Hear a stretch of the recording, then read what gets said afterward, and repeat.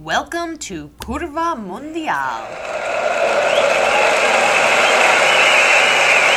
Hello, and welcome to a special episode of Curva Mundial Extra Time, where we bring back a former guest to check in what they are up to now.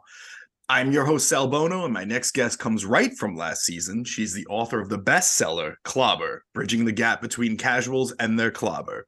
Please welcome back my friend, Ms. Rue Oxley. Welcome back, Rue. Hey up, how are you? Okay? I'm good. Yeah, I mean, you have been on a whirlwind trip. So much has happened to you since you were last on. For the audience, it feels like you were just here, but your episode was recorded while you were still writing Clobber way back in the spring. Now the book has come back. It hit #1 on Amazon. Holy shit. Congrats, darling. What was your reaction when that news came out? I mean, just seeing it when it was seeing it in print was quite overwhelming as well. It was just, I can't believe I've actually got a book out. So obviously Amazon and my publishers are the main distributors of it. So to get #1 in certain categories, it's #1 in consumer guides and #1 in social sciences, which is amazing because that kind of just shows that the kind of academic underpinning of the book as well, you know. So I'm just absolutely made up with it.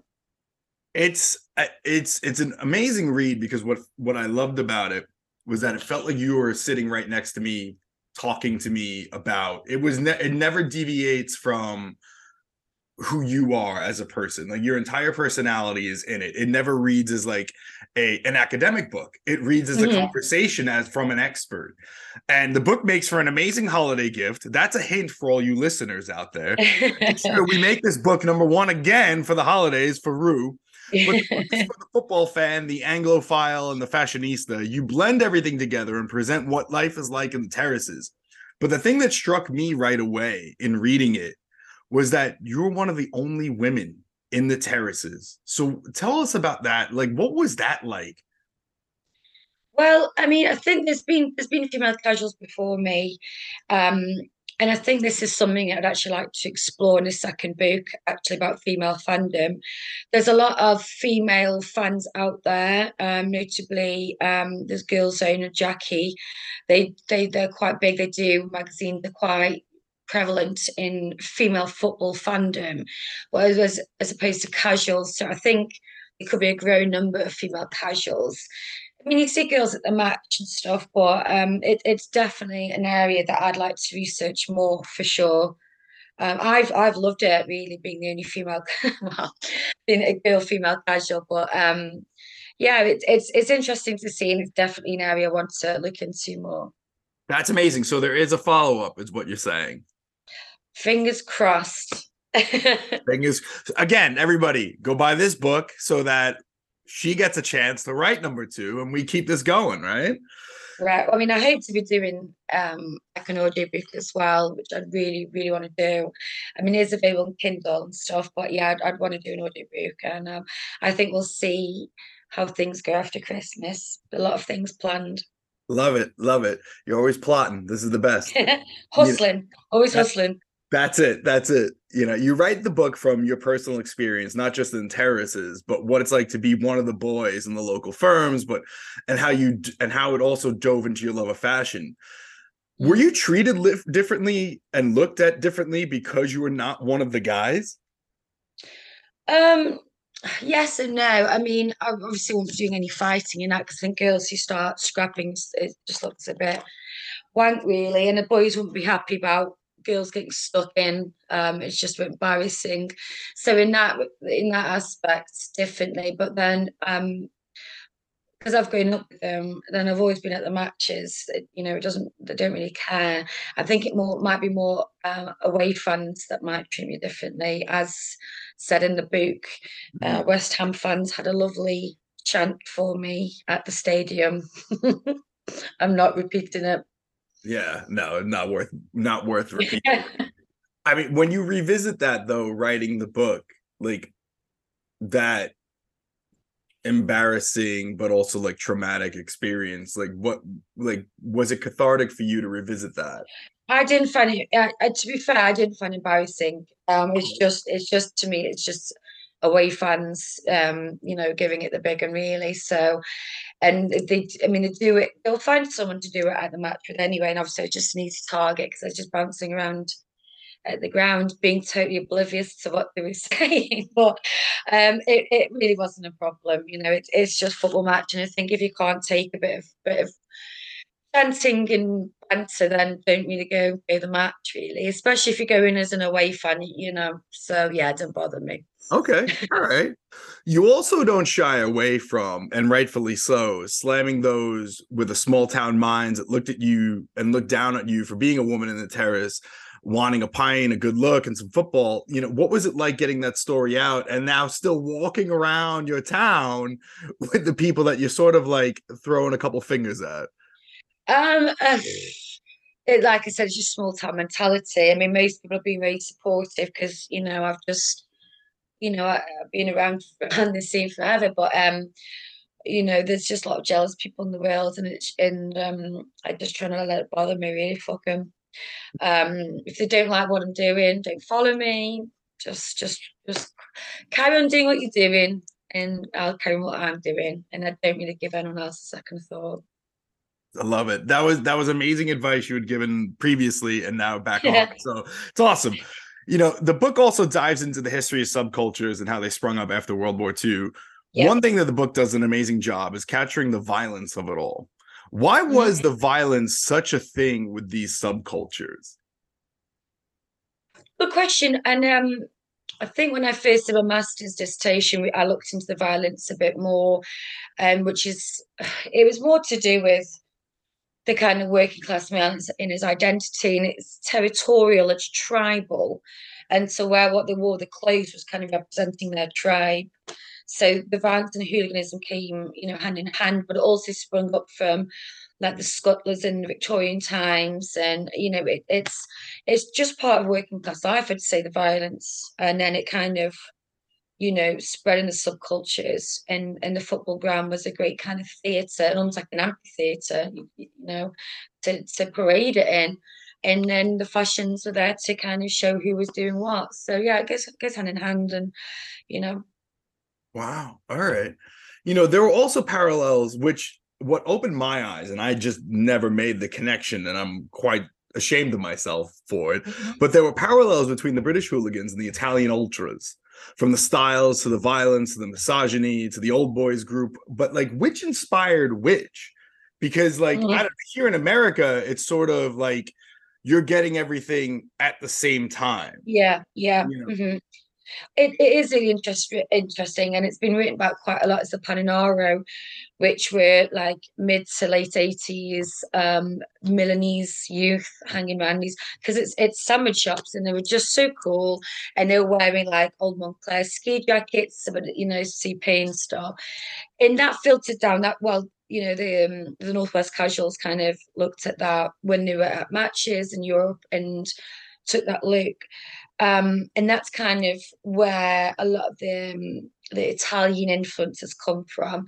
When I spoke to Lorenzo Rosti, who obviously the CP company president, he said there's hardly any casuals in Italy, and if there are, they kind of look to the northwest of the UK, which is so interesting, because they kind of look back to us. What they do have is this ultra movement. So the Italians have all the tifo, and it's more of a military look with the goggles, the black outfits. It's very more organized.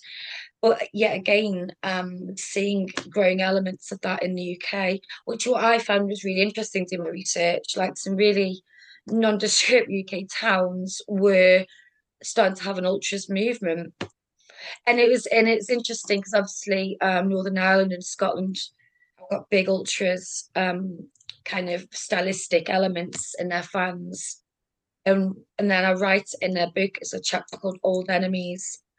And it's about how it almost looked almost paramilitary-esque. Yeah. And and secular. So that's another aspect I think I'd like to delve more into. Book number 3. Fingers crossed. If I have enough time. Book number 3. Yeah. Another thing that helped bring life to the audience around the globe was your brilliant parallels to pop culture. Anytime I can talk about Paris is Burning and Peaky Blinders in the same time, I'm gonna. So why was it important for you to put those subcultures and reference them in the book? Because I think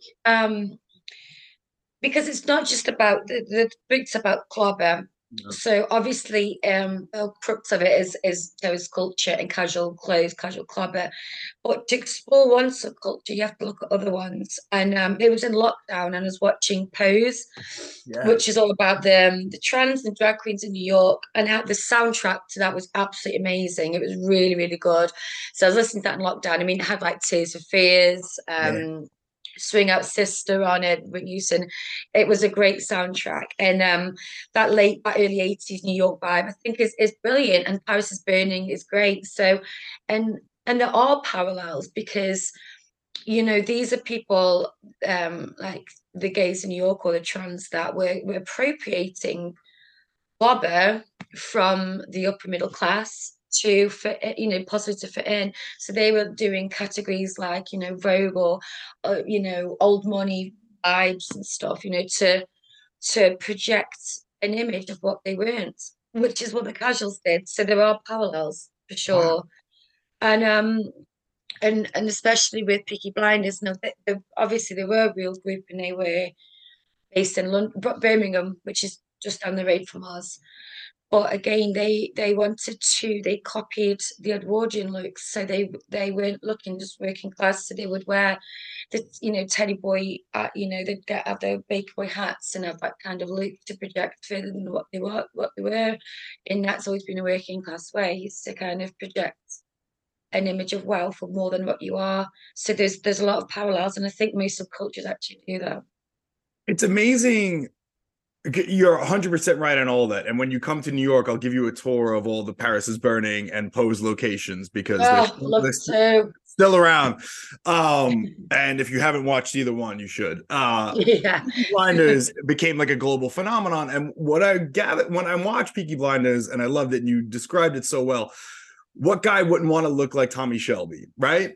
And you sit here, and as I sit here in New York City, as a consumer of both British music and fashion and football and all of the things, and a major fan of all of it, British gentleman style, there's something about it, and that has constantly, like, whether it's James Bond, whether it's Tommy Shelby, or whether it's Liam Gallagher, you know, the Brits, your folks, your people have had such a tremendous impact on fashion. But again, like it also is heavily influenced from, you know, the Italian culture and you know, Mediterranean.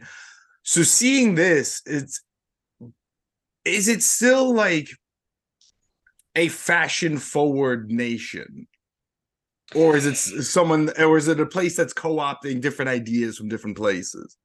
That's a great question. And it really is. And I think that's what I tried to start to explore in the book as well, because I think people got misconceptions that it's just about, you know, hooligans and casuals, and which it is, but it's also about post-COVID, how people consuming brands. What is the fashion, you know, stance today? Are the tribes? Are the subcultures? Are we fashion forwards? I mean, I think this generation, like ours, we're magpies and bad bits and bobs from different subcultures, influenced by music.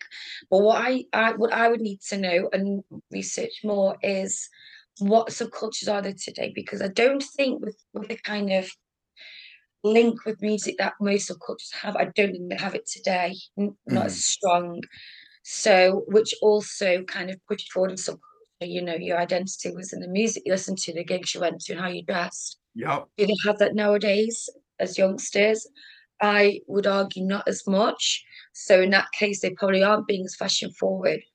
But then you do see that there's, you know, the TikTok generation are looking at things like old money core and all that. And old money, the look, they're having like old Lacoste. And sitting here in Lacoste. Again, it's an audio podcast, but she's still the most fashionable person we've ever had. So a vintage Lacoste. But it's in that old money look that some young people are going for.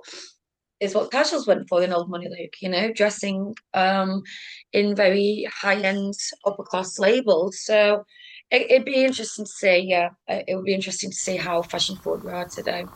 Now time for a coffee break. Curva Mundial is sponsored by Mod Cup Coffee in Jersey City, but you can get it anywhere in the world from modcup.com. Mod Cup, drink modern coffee. Use code MUNDIAL for 10% off your first order. All right, book number 4. Book number 4. I know, still got a lot of work to do. You write about Stoke, and what I love is that when you were on previously, you're a massive Stoke fan, Stoke supporter, you're born and bred, and you have no problem telling it how it is with that team. But one thing that you will do, and you mentioned in the previous episode, was that how people from Stoke will defend that team to the bitter end. And you write about how Stoke are often overlooked when it comes to football history, and make a great case that I was completely oblivious of as to why they should always be in the conversation. Why do you think Stoke are overlooked? I don't, I don't know. And you know, we are one of the oldest teams in the English Football League. Fact, just no one I mean, not to paraphrase Millwall, no one likes us, we don't care. But no one likes us, we don't care. No, we just, I don't know. Maybe it's because we're just this shit-angry little town. The top of the West Midlands, the bottom of the Northwest. We're very inward, well, cities, I suppose. I mean, like Liverpool, are very inwards, introverted city. I'd say Stoke are quite similar in that way. That outsiders don't get it, and we don't even get it ourselves. But it's kind of hard to say. But yeah, we always get overlooked, Wow, which is fine. But it's also like, I'm happy that like you're now raising the flag and raising, because again, now that as I'm reading this going like, oh wow, like I didn't realize like how important they were to the history of obviously the English football pyramid and just English football in general, which is unbelievable. You know, another thing that you did was not make me feel old, which I appreciate. I hate social media jargon and how people put it in everyday vernacular to sound what they think, to sound like what they think is cool or down with the youth, but you shit all over it. And of course, shit all over Drake, which is amazing on both fronts. This is why we are friends and I love you dearly. But was this book, did you think of this book as a lecture to the youth, to almost like your children, as saying like, respect your fucking elders for a minute? Not that I'm saying your kids don't, I'm sure they do. But it's like, but at least like to their generation to say like, hey, look, like what you think is hot and cool now, a lot of work went into this decades ago. Yeah, no, I get what you mean. It wasn't aimed as a lecture, and I really, if it doesn't come across, it doesn't come across like that. I'm just a curmudgeon. So stuck in my ways. And I mean, when you're growing up, and I was growing up in the 90s, it was just mint. And people who probably grew up in the 60s said the same, or the 70s, the 80s. But I think because the 90s was probably the last really good decade for any kind of zeitgeist, personally. And I agree. I hark back to it a lot because I'm nostalgic. I miss these times, but they gave us some really some great times and still influences. So I'm not trying to lecture the youngsters. I hope they turn around and do something amazing. Whether they're picking bits and elements from other things, just have some movement, just have some kind of anything, and that's your own. I just don't see how anything they do would probably come mainstream quite quick anyway, you know, because of the internet, social media and stuff. And I just think they're quite a mollycoddled and insulated generation, you know, a lot of them aren't experiencing life as it should be. So that's what I don't want them to do. I want them to go out and my son and his friends want to put on raves and like, God, go and do it. Like, go and have fun, you know. But even now, if they did that, they get closed down. It won't be the same. But at least give it a good go. So maybe instead of it a lecture, maybe I'm trying to give them a few tips and guides. a little blueprint and source of Yeah. inspiration. There is an amazing line at the end of the Oasis documentary Supersonic where Noel Gallagher, of course, like has this amazing monologue where he's talking about what we're talking about now. And it ends with Nebworth, and he's like, there's not a cell phone in sight, there's no one caring about what they look like or how they're acting, Yeah. or there's no one recording their moment, or as he eloquently put it, sucking on each other's ball bags, to then say like, but he sits there and explains how everybody, what made Nebworth so special, and I think this culminates the entire 90s, whether from music to fashion to football to everything, was that everybody was in that moment. Yeah. And we don't have that anymore. Even in a post-pandemic, I would have expected less cell phones at gigs. I would have expected more people to be like, this was taken away from me so quickly that I want to enjoy this even more. But that's not the case. And I'm guilty as charged as well with it. Yeah. But, you know, so do you think that, because you are also someone like myself that loves nostalgia, do you think that it could ever get to that, or it's just so different now and so accessible that maybe that if your son's doing a rave in Stoke, that there's someone in, I don't know, Trapani, Sicily, that sees him on Instagram and says, this looks awesome, I'm going to do the same thing. And that's how the influence keeps going. Yeah, I mean, possibly. I mean, as Fabio told me, Kavina said, who is doing a performance, you can't recreate magic. Yeah. And I don't want to sound like I'm just stuck in these ways. However, you can't recreate it, but you can have a good go trying as much as you can. The other week I went to Shelley's reunion rave in Stoke, and it was, I mean, I never went to Shelley's. I was just a tiny bit too young, but we grew up listening to all the old school tapes, the piano house, and went to some raves. And it was as close as you're going to get. And then next week, I'm going to the Hacienda reunion thing in Nice. Manchester, where we've got Ian Brown, left field, K Class, Roger Sanchez, Todd Terry. It's going to be heavy. So there's pockets of stuff going on, but I just think the world has changed, and I think we kind of got to accept that and just embrace any little bits that we can do, anything that's not so recorded. Maybe I think we can, love. I love it. You know, you're also, again, because if the audience hasn't been able to figure out at this point, you are extremely busy. But you also are putting out a calendar this year. So what's this? What's going on? What's happening? What's happening with everyone's favorite pinup girl now? What's going on? Well, I'd argue that I'm not, but this is a bit mental. But I've decided I get asked all the time to do a calendar, and I'm getting a bit, it's getting a bit long in the tooth to start doing other kinds of content. So, and also I'm busy with the book. I'm setting my own content writing company up. I want to look into doing brand collaborations. So I'm really, really busy, which is fantastic. But I just thought, why not? I'm going to put together a calendar. And in my head, it's going to be Pirelli-esque. Nice. Okay. Whether it'll come out that way or not. So I'm literally finalizing it at the moment. And it's going to be limited edition. Like, I'm not doing this again. I'm not going to be doing it. But I'm going to sign I'm going to sign and personalize each one. So there's not many of these out there. So it's going to be pictures of some of my Insta unfriendly images. Okay. All right. Or Insta favorites. So yeah, I'm kind of just putting a collection together. So yeah, it's a very limited edition, and I will not be doing one again. I love it. I love that you're just looking to try, and that's incredible. So We'll see how it goes. how can everyone get one, or whoever wants one, because they are limited? So if you They want, are limited, quick. right? So I've set up an email address for anyone to get interested in anything to do with my book or a calendar. So it's basically almost like a waiting list, and people have already signed up on it. So there isn't much space left on it.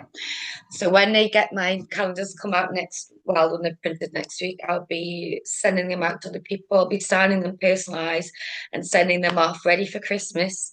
Wow. So the address, if you want me to say, it's a bit of a long-winded one.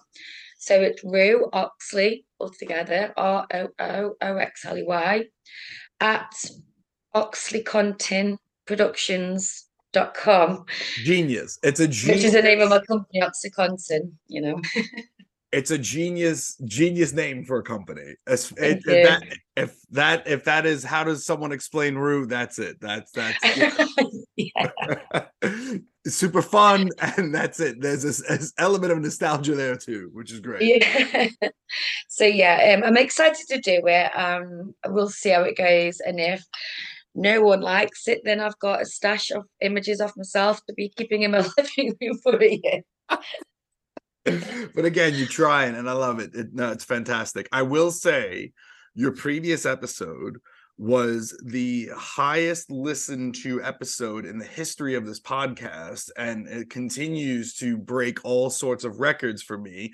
My God. So I think your calendar, and that was an audio podcast, so I think, and this will be an audio podcast, so I think that the calendar and the book are going to sell just fine. So where can everyone get the book, and what else and where can they follow you to get more information?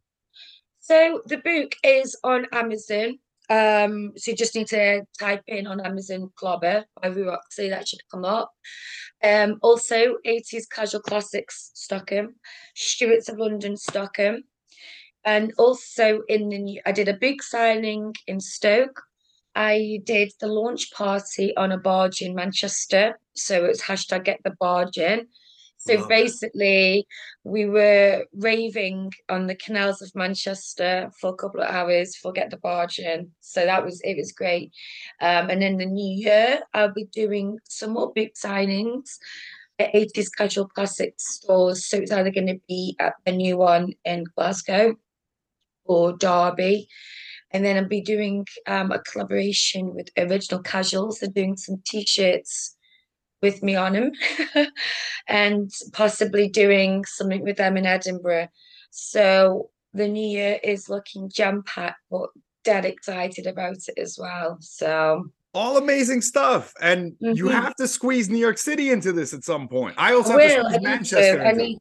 I do. I mean, I'm going to Amsterdam in January.